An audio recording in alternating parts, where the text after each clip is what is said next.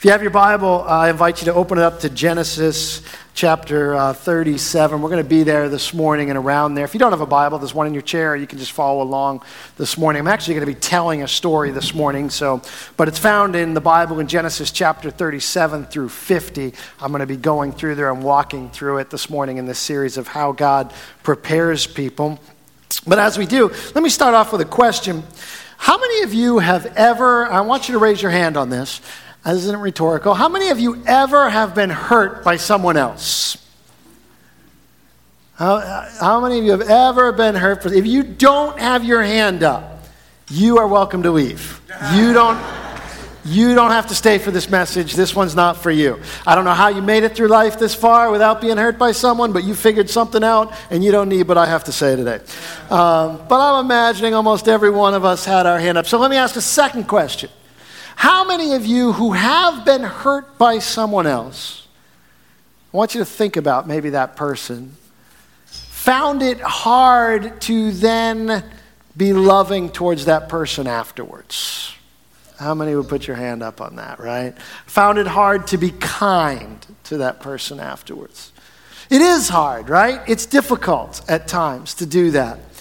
And if you're in this room and you're not a follower of Jesus and you're not a Christian, we're glad that you're here. We're glad that you're with us today and you're thinking about maybe what this all means to your life. But if you're in this room and you are a Christian, here's the thing. When someone hurts us or when someone causes pain to us in our life, the Bible and Jesus is very clear on how Christ followers are to respond in those situations. Jesus is in his message to us at one time said, love your enemies. Now, if you're not a Christ follower, you have a choice. You don't have to love your enemy. You can hate your enemies. But if you are going to say, Jesus is my Lord, then you have to deal with that statement that Jesus says that when somebody hurts me, I'm to love my enemies and even pray for those who persecute you. But that's not easy, right? That's easier said than done. That is much easier on a Sunday morning at 11:45 in the morning to stand up here and say to you, and for you to nod your head and say, yeah, that's what we're supposed to do, than it is on a Thursday afternoon or a Monday morning in a situation where someone has been harmful to you. And yet, this is the call that we have upon us. So I want to walk through a story this morning about someone who had a situation in their life that continually had wrong things happen to him. And you might think about your life and you're like, man, it's been one series of setback after setback after setback. I try and do the right thing, but the wrong thing keeps happening. I want to share with you a story of a young man this morning who also, I think his story would rival any in this room, probably surpass most, if not all, in this room about setback after setback after setback, about wrong things happen. And when wrong things happen, how can you respond in the right way? Because that's the challenge, right? Wrong things are always going to happen, but how do you respond in the right way? Or evil things are going to happen. How do you respond in a loving way? The man I want to tell you about this morning, his name is Joseph. And I said his account is found in Genesis chapter 37 through 50. Now, if you are a church-going person and I say Joseph and I say Genesis and you've grown up in the church, you know exactly who I'm talking about. If you are not a church-going person and I say Joseph and you're sitting in church, you are probably thinking Joseph and Mary, because that may be the only Joseph you've ever heard about in your life, and that's fine. He's probably the one most people know, but this is not that Joseph. Joseph and Mary and Jesus in Bethlehem that we hear about at Christmas, this Joseph lived several thousand years before that Joseph. This is a different Joseph. In God's plan, he decided to reveal himself to humanity through a particular people, the Jewish people. And he decided to reveal himself to humanity through the nation of Israel. And how he related to the Jewish people and how he related to the nation of Israel, he revealed to the world his character and who he is and how he acts. But that nation had to start someplace. And it started with one man. His name was Abram. God changed it to Abraham. And he chose Abraham. And he said, Abraham, I'm going to be your God. And you're going to follow me. And I'm going to make you into a great nation. I'm going to give you a land.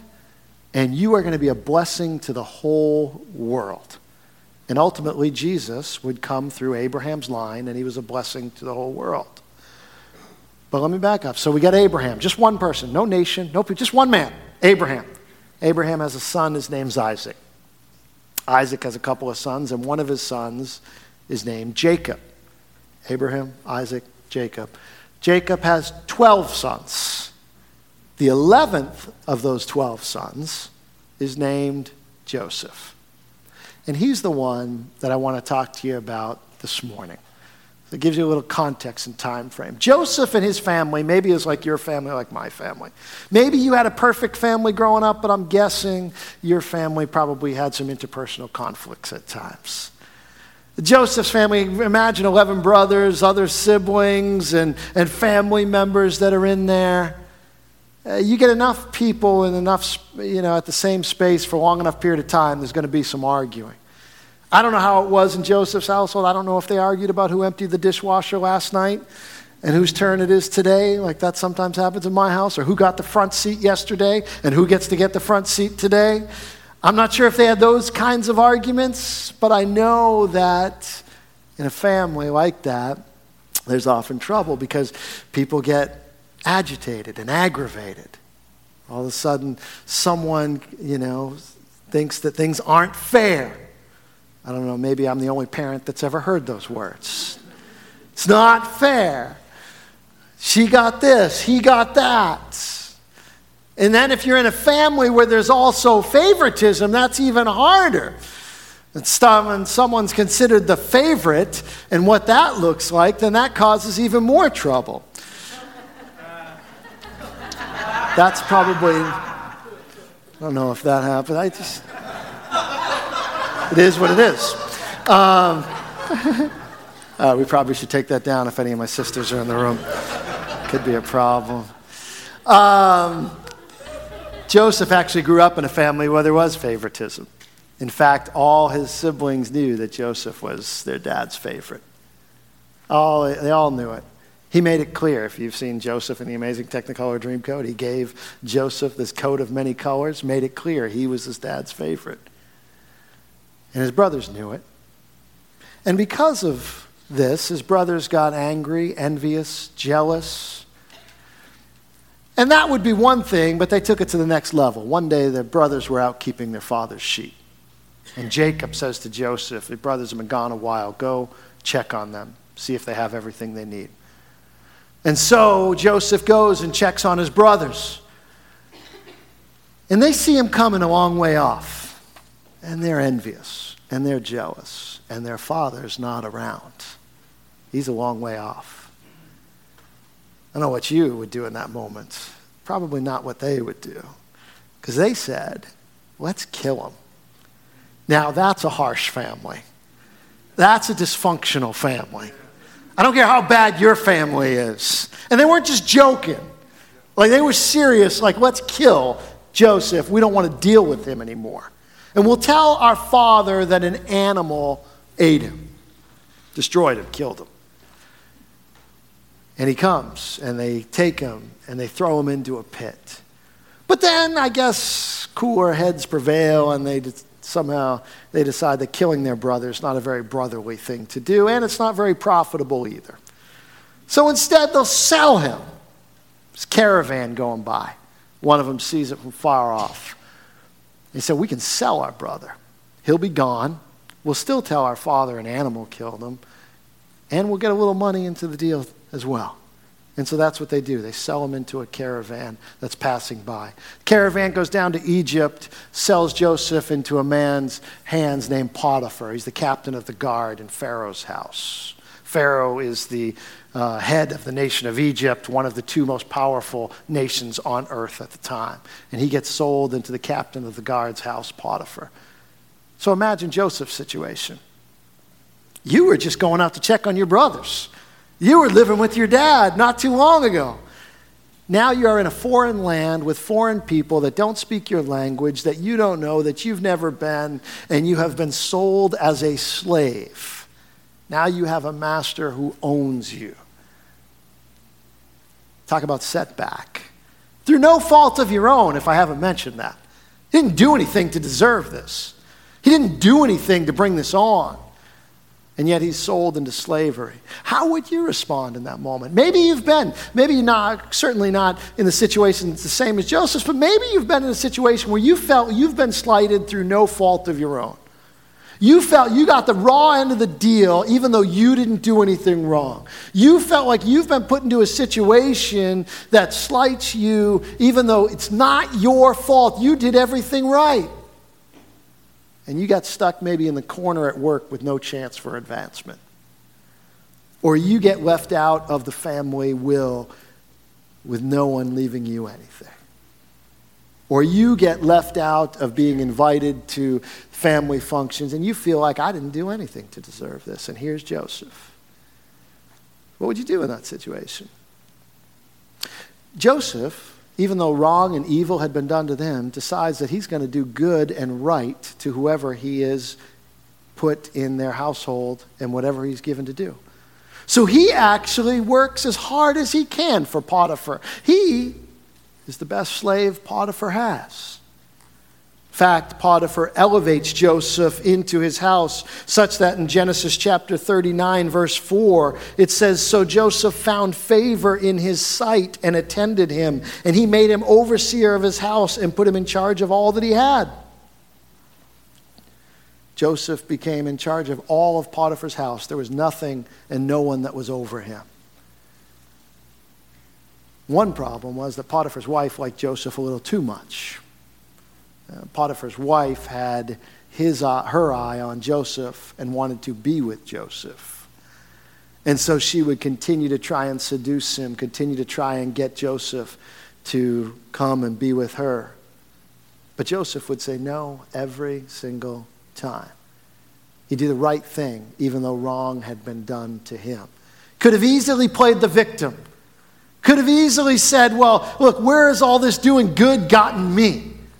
I'm just going to go and do what I want to do and what feels good. And why not? But he says no. In fact, this is what he says to Potiphar's wife. It says, "But he refused and said to his master's wife, 'Behold, because of me, my master has no concern about anything in the house. And he has put everything that he has in my charge.'" It's supposed to be another scripture. I'm going to finish it from here. This is Genesis chapter 39, 8 through 10. "He's put everything in my charge.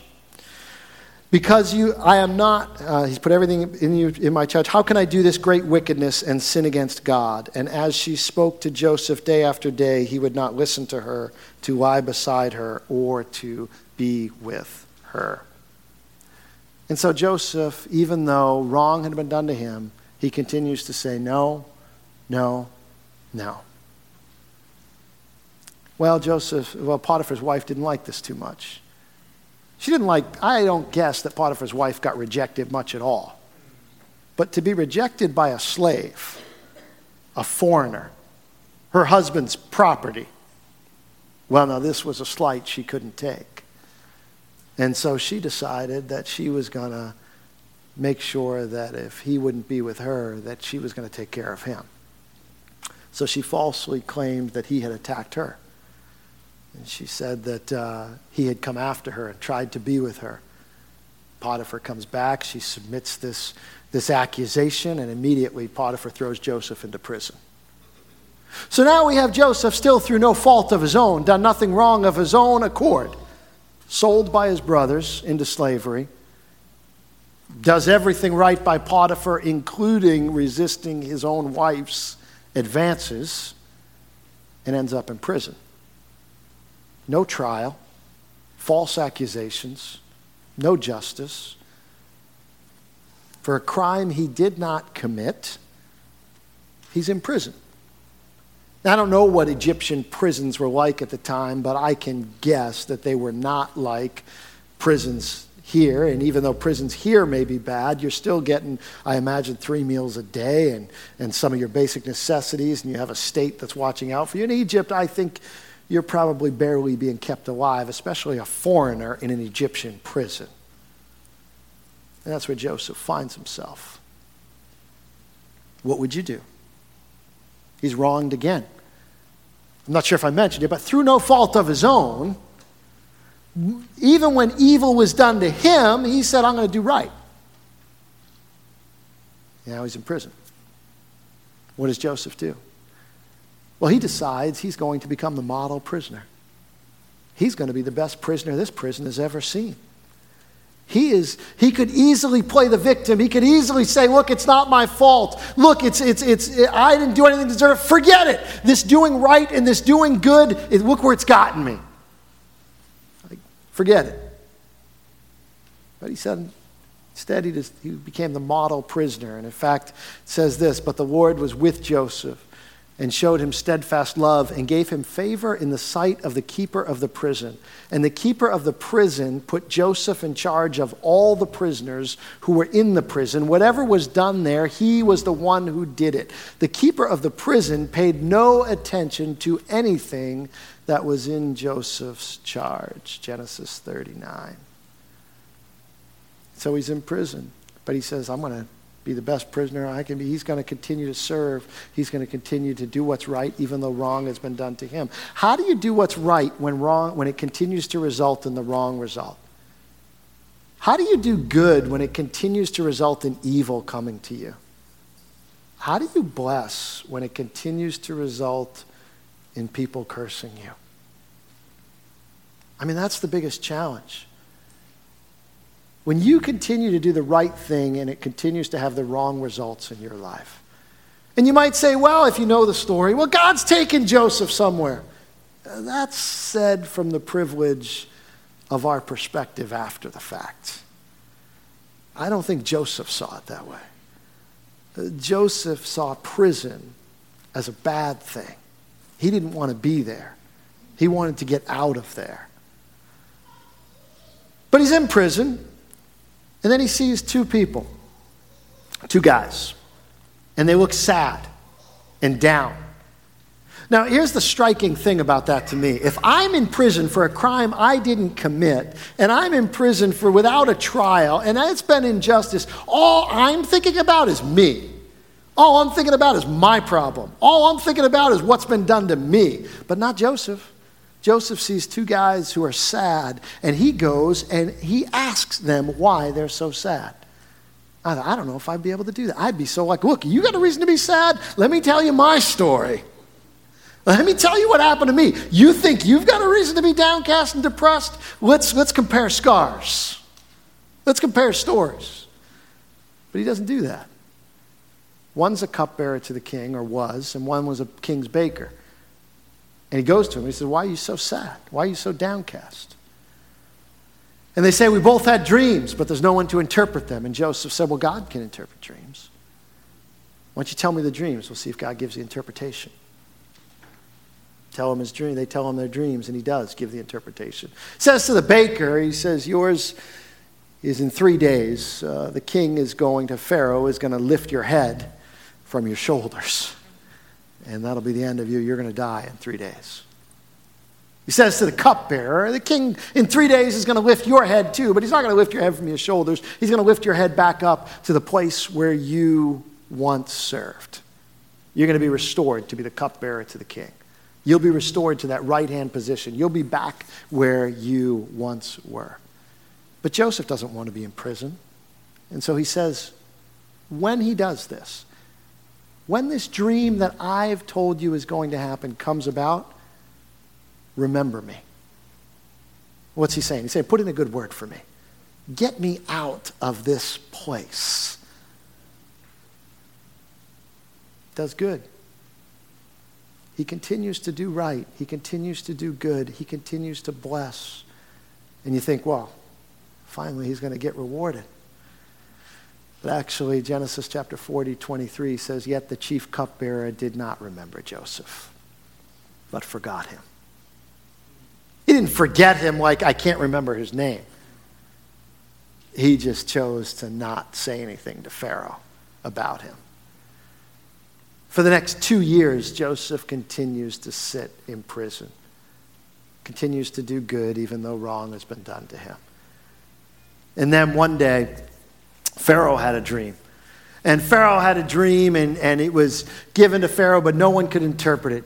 This is 2 years after Joseph interpreted the cupbearer dream. And the cupbearer then remembers, well, there was this guy, and this might get me a little clout, right? Because I'm going to help Pharaoh in his situation. Now it's advantageous to me. Let me share about this guy, Joseph, who can maybe interpret your dream. And he tells him about Joseph, and Joseph comes out, and he interprets Pharaoh's dream.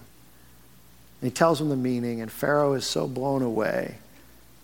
He puts Joseph second in command of all of Egypt. And he says, no one will be higher than you except me. Puts him in command of everything and makes him head in charge. And here's my question. How do you do right when it continues to have the wrong result for you?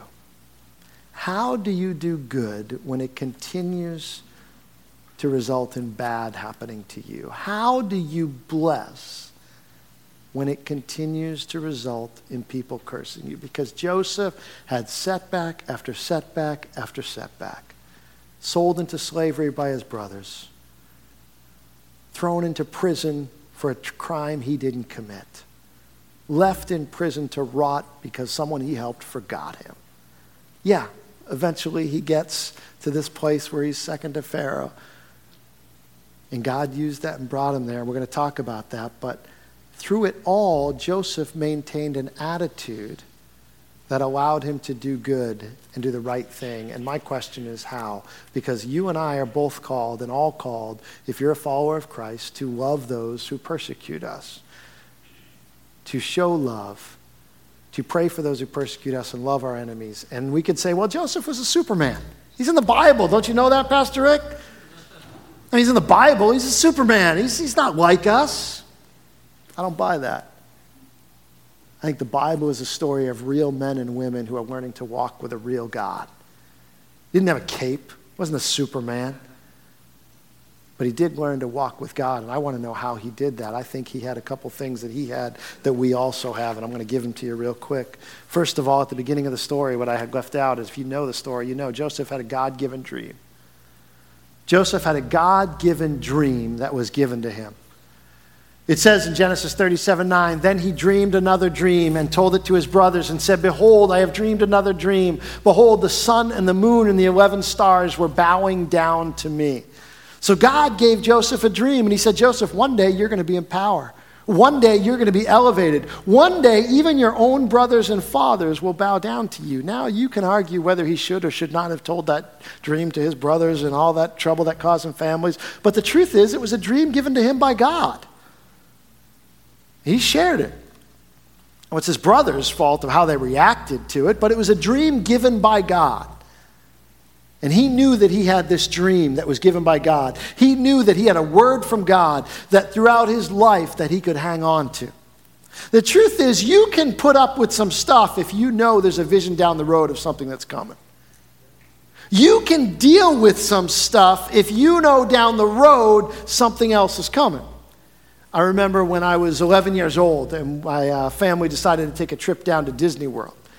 Only we weren't flying to Disney World. We were driving to Disney World.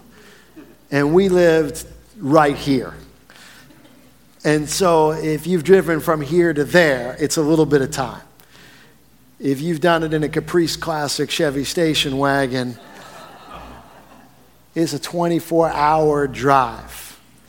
You want to guess what the number one question on that drive was? There was no GPS telling us in 11 hours and 12 minutes you'll be there. It was my father saying, we'll be there when we get there. Because the question is always, are we there yet?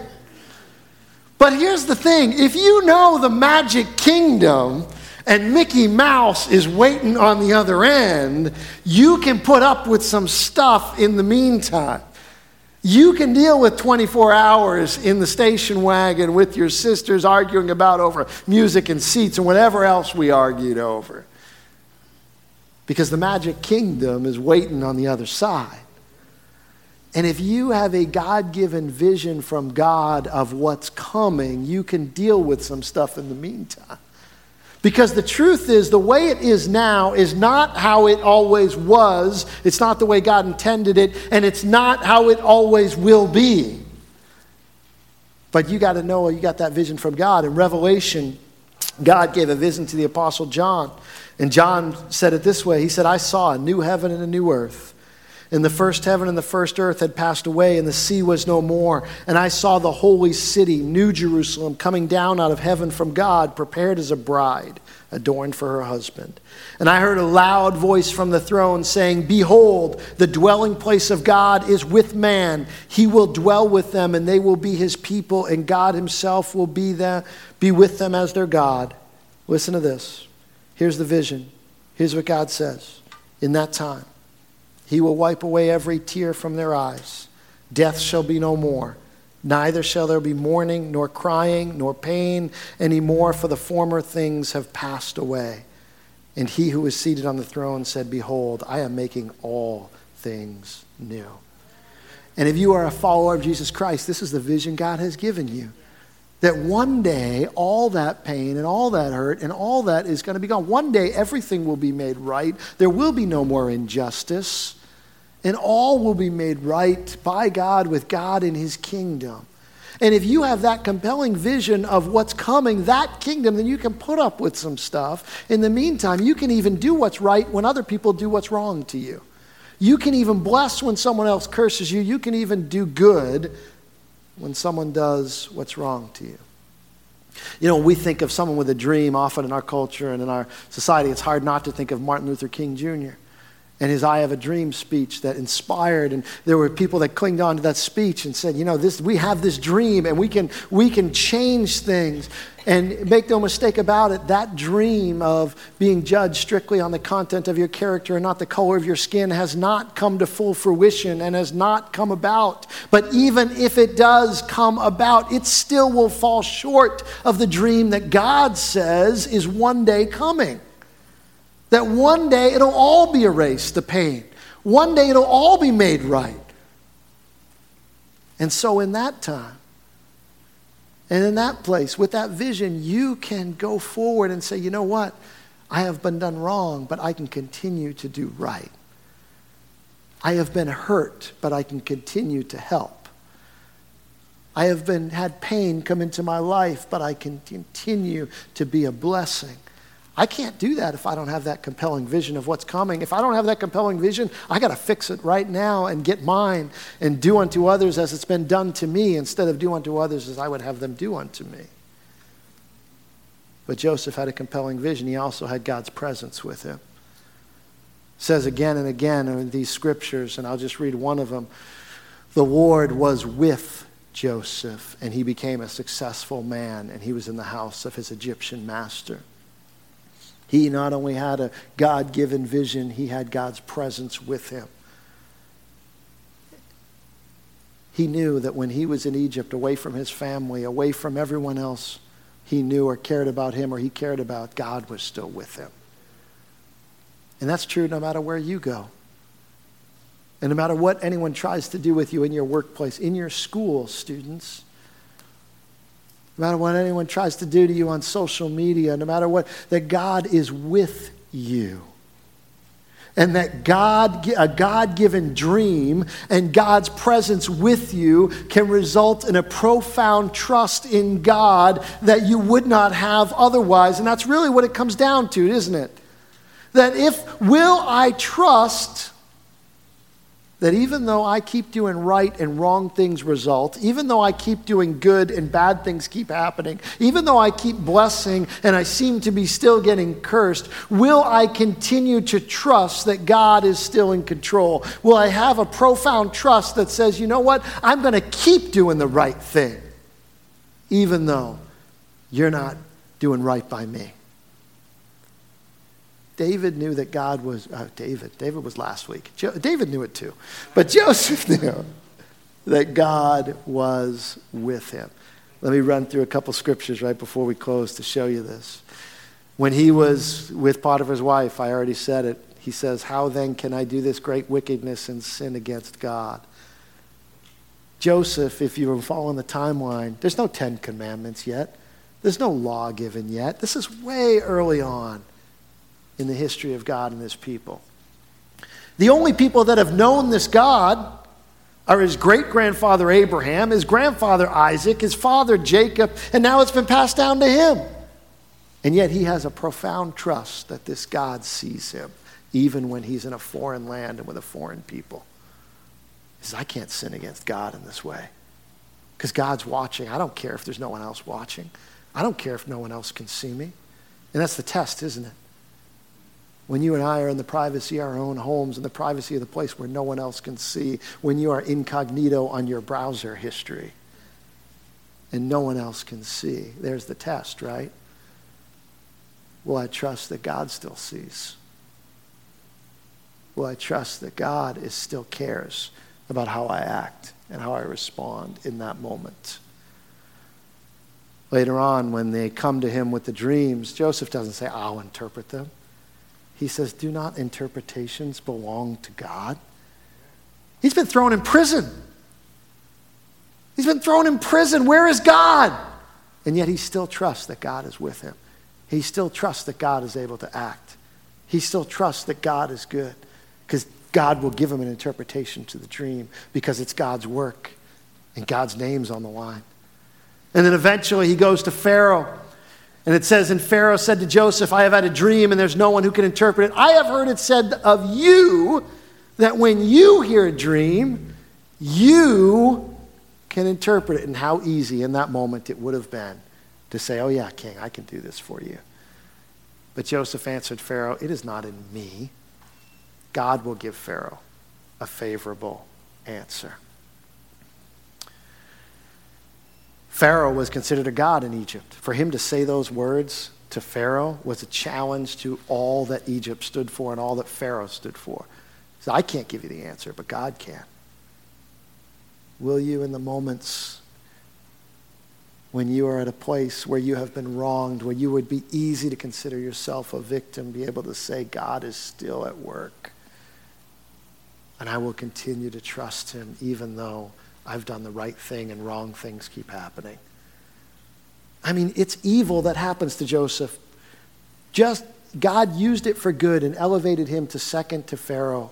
But make no mistake about it, it's being a slave was evil. Being in prison was evil. Those are evil things in this world that happened to him, and yet he continued to do right and do good. Not because of his own strength, but because of a compelling dream given by God, because of God's presence and a profound trust.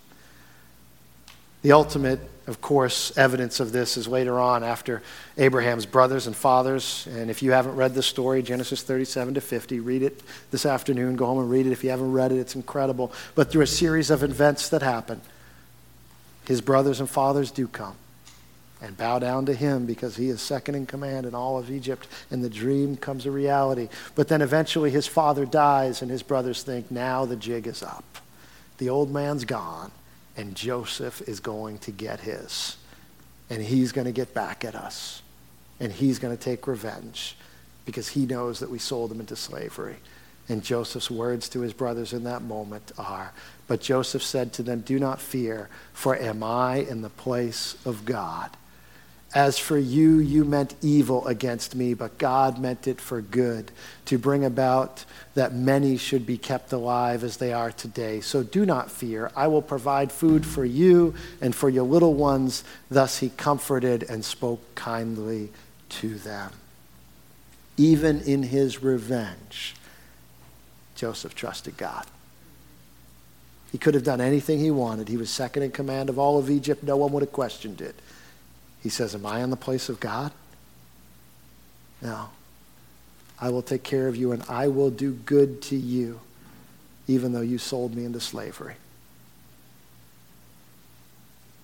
And so things will happen in this life, and you may do right and it results in wrong coming to you, but you can continue to love, because with a God-given vision and his presence with you, then you can have a profound trust in God to keep doing the right thing even when it gets the wrong result. And you say, well, Pastor Rick, don't you mean it seems to get the wrong result? I'll say it again. Prison was evil. Slavery was evil. God used it for good. If you had asked Joseph, can I take another path? He would have taken another path. God used it But he continued to do the right thing even when evil things happened. And they'll come into your life. Pain will come into your life, and if someone has told you that because you follow Jesus, you don't have to worry about pain coming into your life anymore, they lied to you. Because Jesus said, in this world you will have trouble. And in fact, you'll have even more of it if you choose to follow Jesus for different reasons. But you have a compelling dream that God has given you. And you have God who is with you and a profound trust in him. I'm going to ask our worship team to come back as we conclude and wrap up. And as we do, I want to tell you next week, you have a unique opportunity because it goes along with this message. Next week, we're going to have Susanna Coe with us. And she was here a couple of years ago, and you might remember her husband, Pastor Ray, who had been working. And Joan, I think these details are pretty public by now, right? Okay. So Pastor Raymond they were pastoring in Malaysia and doing work for kingdom work and doing work, sharing the gospel and just pastoring in that place. And 3 years ago, Pastor Raymond, we have this video footage of it. It's no secret. He was abducted. There were 2 sedans that stopped traffic, motorcycles that came on. 90 seconds, he was taken away and hasn't been seen for 3 years. And Susanna has gone before the U.S. Council and government. She's testified in Malaysia. She's doing everything she can to try and get her husband back. Her daughter attends school up at Gordon College here up the road. And she'll be with us next week in our second service. And then afterwards, you can stay in the cafe from about 12:30 to 2. She's going to hang around and you can meet Susanna, hear her story, and hear how you can be praying for her. But I tell you that to tell you this because I went to lunch with her this last year, a couple of years ago. And it was as much a Joseph perspective and story as I could see. It wasn't Susanna saying, poor is me and the victim. It was her with her profound trust in God. That yes, this is evil and she wants her husband back and she wants her kid's father back. But she also knows that the work that God has called them to is important, and she will continue to do and be a part of the work and the vision that God has called them to. How can you do that when evil has come to you? How can you do that when someone abducted and stole your husband and you have no idea where he is and haven't heard a word about him in 3 years? It's not because she's a superwoman. It's not because she has some strength that you don't have. Because she has access to the same strength you do have. She has a profound vision and dream about what's coming in the future. She has God with her. And she has a profound trust that God is at work. And so she'll come here next week and we will pray for her and we will pray with her. And we will recognize a trust and a faith in her that I pray would be true in all of us and in our church. Because here's the thing. If you will walk through life with that kind of profound trust, people will notice.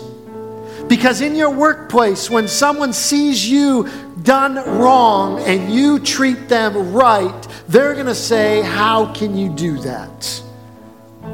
They're going to say, that doesn't usually happen. That's not how people usually act. What's going on in your life? That somebody did evil to you and you continue to speak well and do good for them. And you say, well, it's not me. It's not me. It's the God who is with me, who I trust in this situation. So we're going to close out our service with worship. And if you need to come to this altar and pray, because maybe God has been working on your heart and there's a name that God has given you and someone has done you wrong and God is saying you need to stop returning that wrong to them. You need to forgive. You need to love. You need to pray for those who persecute you. You need to do right even when others have done wrong to you. Don't hear what I'm not saying. I am not saying for you to stay in some kind of abusive situation when you can get out of that. I'm not saying that. But I am saying you cannot not forgive. I am saying you cannot not love. I am saying that through the power of the Holy Spirit, that I believe God will give you the ability to be able to do right even when wrong has been done to you. To brothers who sold them into slavery, Joseph says, I'm not in the position of God. And I will do good to you and to your children, even though you did wrong to me. Father, these are hard words for us to live out. They're even hard words for us to hear. I don't know the situations that sit in this room, but your Holy Spirit does. And so, Father, I pray that you would search and work in our hearts. And where healing needs to be done, I pray that you would do it. God, I pray that as we are going to be Christ followers, that you would help us to be people who would love. Be people who would continue to do right even though wrong's done to us. Continue to bless even though people curse. Continue to be good even though evil comes. Father, help us to trust you, in all of this. In Jesus' name.